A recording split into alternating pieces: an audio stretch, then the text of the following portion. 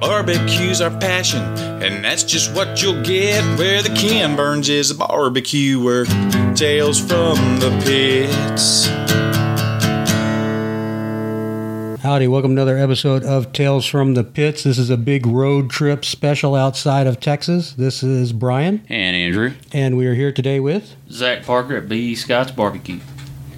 And Zach, you've got a long history in barbecue. You grew up in it. You grew up at this place, and I know that this place has a long history that predates even you and your dad here. So let's start at the beginning. Let's go back to 1962. Early Scott started the business, and your dad Ricky Parker came on circa 1980. Probably around 84, 85. Okay. Yeah. All right, and so he was working. Was he working the pits at the business? Well, he was sort of pretty much doing everything. And around 89, Early was ready to get out of it. And once he decided to get out of it, he turned it over to Dad. And this was whole hog back in the day as well, just like it is today. What kind of crowd came out for that? Is that just kind of your common working man? Yeah. Your common working man would come out. So this business didn't used to be in the city limits. It used to be a 2-lane. You used to not be able to walk up to a window and walk inside. It was all like an outside deal. So that's how much growth you can see in this business since it started. Was there a proximity to a pig farm or any of that? Yep. What caused this location to be here? You know, that's a good question. It could be partially. So Early's brother is the original person that actually started it, but he didn't run it very long, and he traded a school bus route for the barbecue business. So I'm guessing it could have been a pig farm close by, and they thought, hey, let's start barbecuing hogs and see if we can make it work, and it worked out great. And most of what we've heard about whole hog cooking is it's very labor intensive. It takes a lot of time, and it takes skill and commitment to be able to do it right. And we've read multiple things about how it's more rare that you're seeing the traditional over coals burnt down from hickory, and you guys have done that from the beginning and still do that to this day. Is that correct? That's correct. Wouldn't change it at all. I don't see the point in changing it because I feel like if you make it easier, there's no point in doing it. And you feel like this process is part of what makes the final product what it is? That's correct. That it does take that time and that care. So your dad, Ricky, took over the business in '89. You came along shortly thereafter into the world, and you grew up with the business. You grew up working here, right? Correct. Yep. So what were you doing in those early days? Well, I guess I can remember back sweeping floors. I can remember times when I was the one jumping up and down wanting to put a customer's meat up on the scales, but I wasn't tall enough to reach it. And it was almost like once I growed a little bit to make that step, I was excited. I was pumped about it. Was it a fun memory? Was it work? Yes. I mean, they didn't. I would imagine a lot of times though they put you to sweeping and cleaning. That wasn't as much fun as you wanted it to be though. The cleaning and the sweeping wasn't as much fun as serving the customers because back then I was always a people person. I wanted to be around the people. I wanted to serve them some good food, and that's definitely one of the earliest memories I can think of. So how old were you when you first got introduced to the pits and being able to work with those? I'd say I was between 12 and 14, probably closer to 14. It was probably around the first time I started carrying shovels of coals and learning the process of cooking the pig just the way Dad wanted it done. Any stories from back then about how to learn and some of the maybe the hard lessons that you learned back then? So I can say from then to now, there was a lot of times where I'd sit back and I'd tell Dad, hey, this would be so much easier if we done it this way, or if we done this way, and now I sit back and I think there was no other way to do it. That's the way to do it to have the product that you want. So one of the things that we've interviewed, admittedly mostly Texas pit masters dealing with offset pits and obviously not whole animal cooking for the most part. What are some of the we hear all about variables in cooking brisket and humidity and moisture density of wood and all sorts of things that people go into. What are some of the variables that you encounter cooking whole hog? Well, I definitely like cooking with hickory. That's about all I'll cook with. I feel like humidity plays a huge part in my outside pits. The moisture in the wood, that's not that big of a deal as long as you continue to have your fire going and don't slack on it. I guess because you're burning it to coals, you're not burning the actual wood in the pit. Yeah, correct. it's not like an offset. With an offset, I can definitely see that. But humidity, wind, outside temperature, all plays a huge part in it. And you said you wouldn't cook with anything but hickory. What is it that you find about hickory?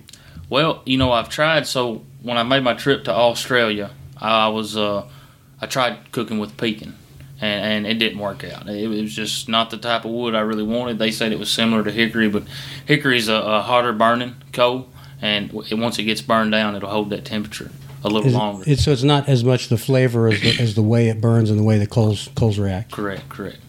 Interesting, yeah, because we know a lot of pitmasters in Texas that won't cook with pecan because of flavor, because Sure. it's a really strong flavor. But obviously, that's a much more, you're imparting the flavor much more, when you're smoking the wood as opposed to burn down to coals. So that makes sense.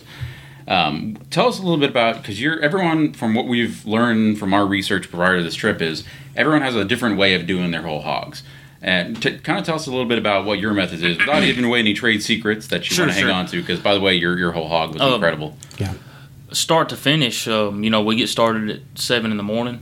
We pull pigs off to serve for that day that's been on for 24 hours. We put new pigs on. I firmly believe in cooking a meat down the whole time. People do things differently, and everybody's got a good product that I've tried. But I feel like if you cook it meat down the whole time, for one, you have to cook it at a slower rate than flipping it halfway through. And you also can allow yourself a resting time at the end of the cooking process to where that meat really tenderizes and breaks down to where it just pulls right off the bone. And your process isn't just one long cook. You've got stages that you work through, and that's very careful for you. Yeah. The first 3 firings are real crucial to make sure you get them within every hour. And then after that, you can start telling how your meat's breaking down and how the skin of the pig looks, how much bone exposure there is on the feet. That's the reason I cut my pig feet off, so I can tell how drawed up it's getting. And when you say firing, just for the listeners, what you're talking about is adding fresh coals. Sure. You don't do it throughout the cook. You have stages that you'll add it in, very specific to that. Yes. I run it straight on a time scale, and I like to fire the pigs every hour to hour and a half.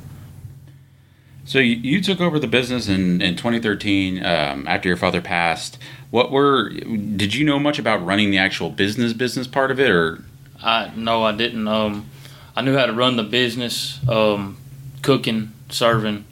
I knew all them. I knew all that parts, and luckily I had a group of people here in our small town that come together and sort of helped me with financial stuff that I needed help with, pricing things, and I'm still working on it to this day. But my head's above water, and I'm cooking good barbecue, so I love it. So what parts of that did you find difficult? Once you get away from the cook, like you said, you've got supplies that come in, you've got to pay the suppliers, and you've got to keep everything from running out. Right. That type of thing. No, or just a little. That wasn't very difficult. I guess the hardest part of it was when Dad first passed away. I felt like I should please everybody, and sometimes that's hard in the world we live in today.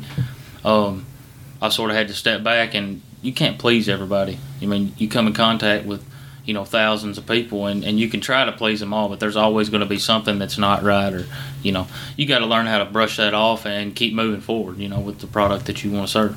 And some of that, to keep along that kind of line of thought, that some of that you're kind of locked into at a certain point where you've got a menu that you need to stay traditional with, you've got prices that you need to stay traditional with. And just a little bit about kind of the difficulties of how you want to grow or change, and then how you want to keep things traditional here at this location. Yes, I'd love growth, but at the same time, tradition's huge to me. This place, our serving restaurant outside of the pit room, is something that's always been there, and it's been a staple in my mind ever since I was big enough to walk in the doors, and with that process, you need change to really help employees and your staff to be able to serve the product when you're not there, to make sure it's a fine product, because there's a lot of tending to it. You got to keep coals under your pigs when I got them inside on our serving pit. You've got to make sure your meat's staying fresh, whether that's saving grease and fat from the pig prior to it. There's a lot of variables that play into effect the way we serve right now. And so that's one of the things that's unique to your service is you serve fresh from the hog per order as the orders come in. Sure. You know, a lot of places they serve, they mix all the meat up, and I actually that's the smarter way to do it, because every time somebody comes in, they're getting a consistent sandwich. Where the way it is now, the way it's always been here is that somebody can come in, if they want to order white meat tenderloin, they can. If they want to order Midland, they can. If they want to order shoulder or ham, they can. And that being said, you know, it works out great for them people that knows what they're ordering. But if they just come in and say, give me 2 pounds of barbecue, and one of my employees has 2 pounds of tenderloin there, well, they get it and they get it home, and they was expecting something more moist than the white meat tenderloin, then I get that phone call. For us Texans, that's like lean and moist brisket. You know, we've got two sides of the brisket, and if you don't ask the customer, and if the customer is not aware that there are two sides, that's exactly what happens. If I ask for moist and I get lean, I'm not happy. Sure. But I've got family members that ask for lean, and if they get moist, they're not happy. So it's complicated. But I'll tell you, we had the luxury of getting that Midland today, and holy my cow, God! Yeah, pork Not holy cow, spaghetti. holy I know pig, I there's guess. some terms for it. Texas people, I know a lot of our listeners like good, moist, fatty, delicious, smoky meat. Order the Midlands when you come to B. Scott's, please. They were just incredible, and that's belly meat, right? Correct.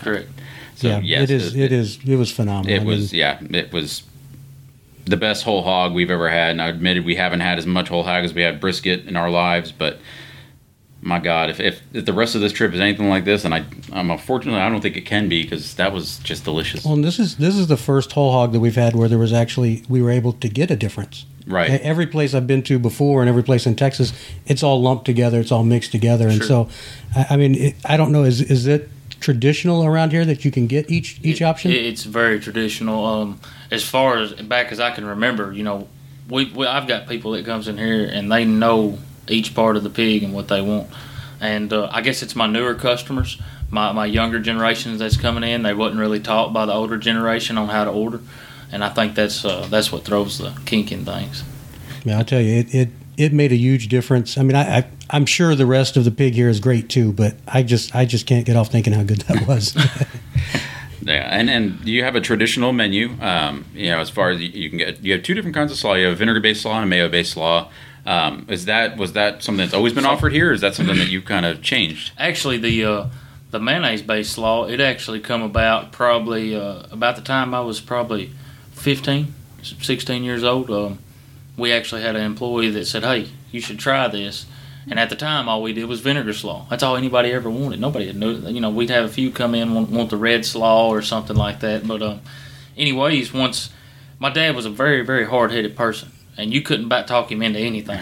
And one of his employees was like, "Hey, we should try this." And once it was tried, 90% of the people get the mayonnaise slaw now. So That's what we had today. Yeah, it was great. You know, you talked about also serving, and one of the things that we had the pleasure to do was to actually take a tour. The original building is still used, and you mentioned, you know, when you're serving fresh from the hog, you bring them inside, but yet you've got coals that are up underneath them to keep them warm. I mean, no electricity running here as far as that aspect. Correct. And I feel like it does add to the flavor and add to the process. It really does. Is it difficult to work within that confine and the space that you have? It is, and there's things that could be changed to make it a little different and a little easier. But hey, I'm one of the people that's scared of change as well, you know, because I was raised up, hey, if it ain't broke, don't fix it, you know. And it's a certain, I mean, I hate to use the word charm maybe, but it's a certain charm to it that, and again, we've talked a lot about experience and coming to a place and being able to pass it down generation to generation. Sure. And even if it's the exact same quality, but in a nice new building, then it's not the same experience, and Sure. and those memories aren't shared. Right. You know, the way our building is, especially our old back pit room that I only cook on it twice a year, but you can walk through there and really tell all the character that the building has. I mean, from it not being square to where Mr. Early Scott just added onto it or something, or the grease on the top. It's great for, like, it's a whole sensory overload to smell, see, touch everything, the history of the building and the history that's gone into the barbecue that's been cooked here for 50, if I can do math, 56 years and counting right now. It's great as we're nerds for barbecue history. We do a whole series on Texas history. And so to see that, it's been a treat for us. We've been able to, we have some other stops on this trip that have some history as well, and we're really looking forward to that. But to us, there's great things about the new places that are serving, the fancier menus and the more expanded stuff. But to us, we still feel like that it's essential to American barbecue, whether you're from Tennessee or North Carolina or Texas, to have those places you can go to and have those historic experiences. And there's something definitely to be said for those. Yeah, everything from the minute you walk up and you see the signs out front, it gives you that feeling, rustic, charm, whatever, and those are silly, stupid words. But it's true. I mean, you get that feeling when you walk in and you're going to have that experience of what it's been like and what it's been like since Early ran the place. So let's give a shout out to your right hand woman. She did a great job giving us a tour, and I know she's been a very important part of the business to you. So tell us a little bit about her. Well, she's been a part of this business about as long as I have. She worked for Dad, so she was trained by the best. I'd have to say that without her, it'd be hard for me to keep on trucking forward, because she's the glue of my inside process. From the employees to training new employees, she makes it happen. And you mentioned how fast you run through the line here. So for those of us in Texas barbecue, we know that can be about a minute per person, not per order, but per person seems to be kind of a good average. But you gave us a number. Tell us how fast you run through the crowd. We can run 13 to 14 people out of our line in about 3 minutes and 40 seconds. Amazing. And you're taking multiple. I mean, we experienced that you're taking multiple orders at a time too. You've got one window, but you're running 2-3 orders always, constantly through that window. Yes. Very impressive. By how many people does it usually take to keep this place running on a daily basis? If you got the right people, 5 to 6 people on hand at all times. That's pretty incredible to be able to do the business that you guys are doing and serve customers at that pace on a fairly small team of people. But if like you said, if you got the right people doing their jobs, that's right. Then the whole machine runs well. So what would you call, as far as, because we're new to Tennessee barbecue. This is our first trip. This is our first experience here. To you, what is Tennessee barbecue? To me, Tennessee barbecue, well, it's always been, whole hog to me. I grew up around Ricky Parker, and he always claimed that if he had to change to cooking shoulders, he would stop. But there's a reasoning behind that, and I think that reasoning is because he grew up doing it, and I don't think he ever wanted to change because he didn't care for it either. Tennessee barbecue is all about whole hog barbecue and 24-hour process, or some's at 18-hour process. And like I said, it's we're in an era of convenience and an era of automation, and there's that big thing that everyone wants. They want it done fast. They want it done easy. They want to be able to replicate it every time. And I get that. I mean, we live in a world of convenience where everything's at your fingertips on a phone. That's not what barbecue is, and it's one of the things that's kind of been fun for us to see everywhere we've gone, is to do it the right way, whether that's smoking a brisket, cooking a whole hog. There's a process that has to be done, and you can have all the modern conveniences you want, but you're not going to get the same end result if you cut those corners. Correct. In Texas barbecue, we're seeing a lot of kind of different pathways that are emerging in barbecue. We've got table service with kind of almost a fine dining element. We've got people that are bringing in other flavors, whether it's from other countries or pastrami. Pastrami everything is a thing in Houston. Pastrami brisket, pastrami beef ribs, pastrami boudin, just name it. But there's a lot of different flavors that they're experimenting with in Texas as barbecue grows, and now it's kind of finding its own little niches. Do you see any of that happening around here? Not you necessarily, particularly, not the me, business. Not me necessarily, but yeah, I do see. I see some things that I would like to see in this area. Peg leg porker, Gary Bringle, he's got a fantastic menu. Pat Martin at Martin's Barbecue's got a fantastic menu. And they've really, I would have to say, they got the dining part down pat. I would have to give them props on that for sure.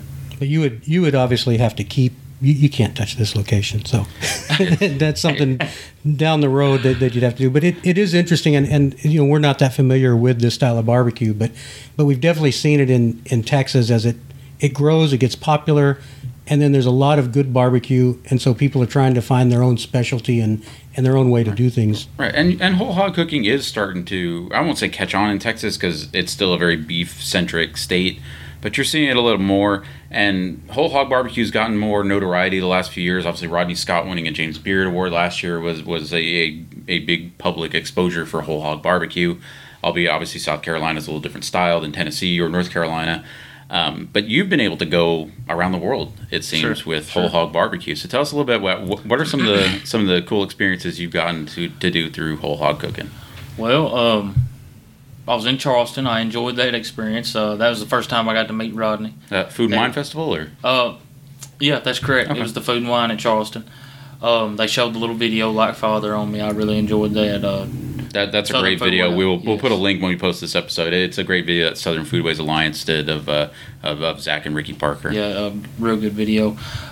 Traveled to Australia. Got to cook for a Jack Daniels event. That was really good. I enjoyed the fire out of that one. Let's see. Traditional at that event as well? Yes, very traditional. I would have to say the people over there really, really took care of us. Got me everything I needed. Built my pits, mortared my pits. Hickory wood shipped in from the United States. Built on site and then imported the wood. And then tore down after we got done cooking.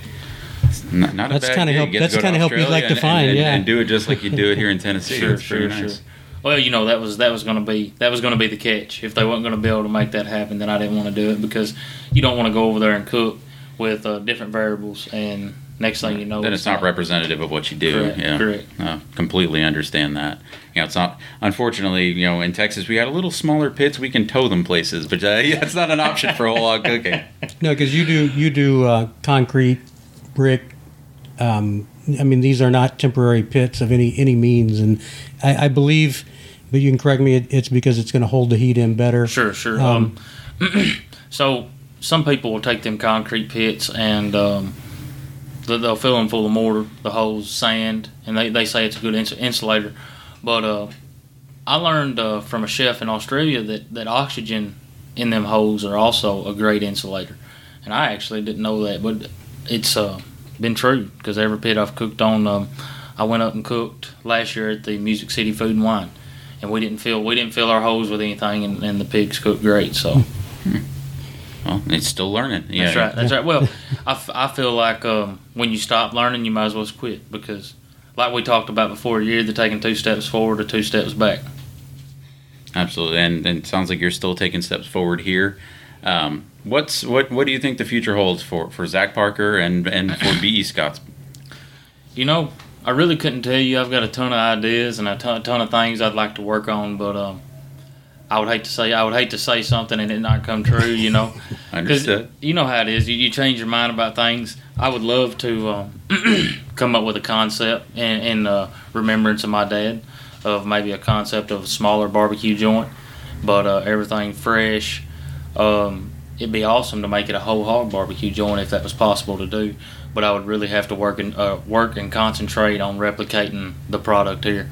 And right now, as it sits, I'm here every night, so it'd be hard to do with multiple places. Yeah, no, the commitment to quality is evident as soon as you walk through the door at this place. We were just blown away by the entire experience. Can't thank you enough for providing everything for us and being so generous with your time. And your staff was phenomenal. Your barbecue is incredible. We were looking forward to remember this one. Yeah, we've been thinking about it for a long time. We're going to remember it for a long time. This was a bucket list stop for us from day one when we first started putting this together. And so it not only met but exceeded any expectations that we had. Great. That's what I like to hear.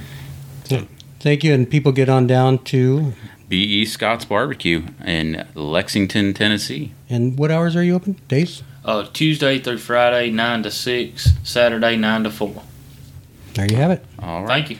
Thank you. Well, there it is, folks. That's the last Hog Trip episode from our recent trip through Tennessee and the Carolinas. It was an amazing trip. We had a lot of fun, drove a lot of miles, a little sleep and all that, but it was worth it. Once again, we've got to thank Zach Parker at B.E. Scott's, Daryl Ramey and the Ramey family at Ramey's Barbecue in Parsons, Tennessee, Sam Jones and Michael Letchworth at Sam Jones Barbecue, Brian Furman at Beast Cracklin Barbecue, the whole crew at Lewis Barbecue in Charleston, our barbecue friends we met along the way, Eric, Chris, Andrew, Joe Bryant, Chris from the Oak, Texas Barbecue, the barbecue friends that were with us in the car the whole time, Jimmy and Terry, the great states of Tennessee, North Carolina, South Carolina, Georgia. It It was great to get to experience your barbecue, and we can't wait to get back. Last but not least, thank you to the listeners that have allowed us onto your phones, your car stereos, or however you consume the show. If you've been listening for 76 episodes and counting now, we can't thank you enough. It's a great thrill for Brian and I to get to share these stories week after week, and we've got plenty more in store, so make sure you're following along on social media for giveaways, at Tales from the Pits on Instagram, at BBQ Podcast on Twitter. Rate us and subscribe on your favorite podcast listening app, and stay tuned for more episodes coming up.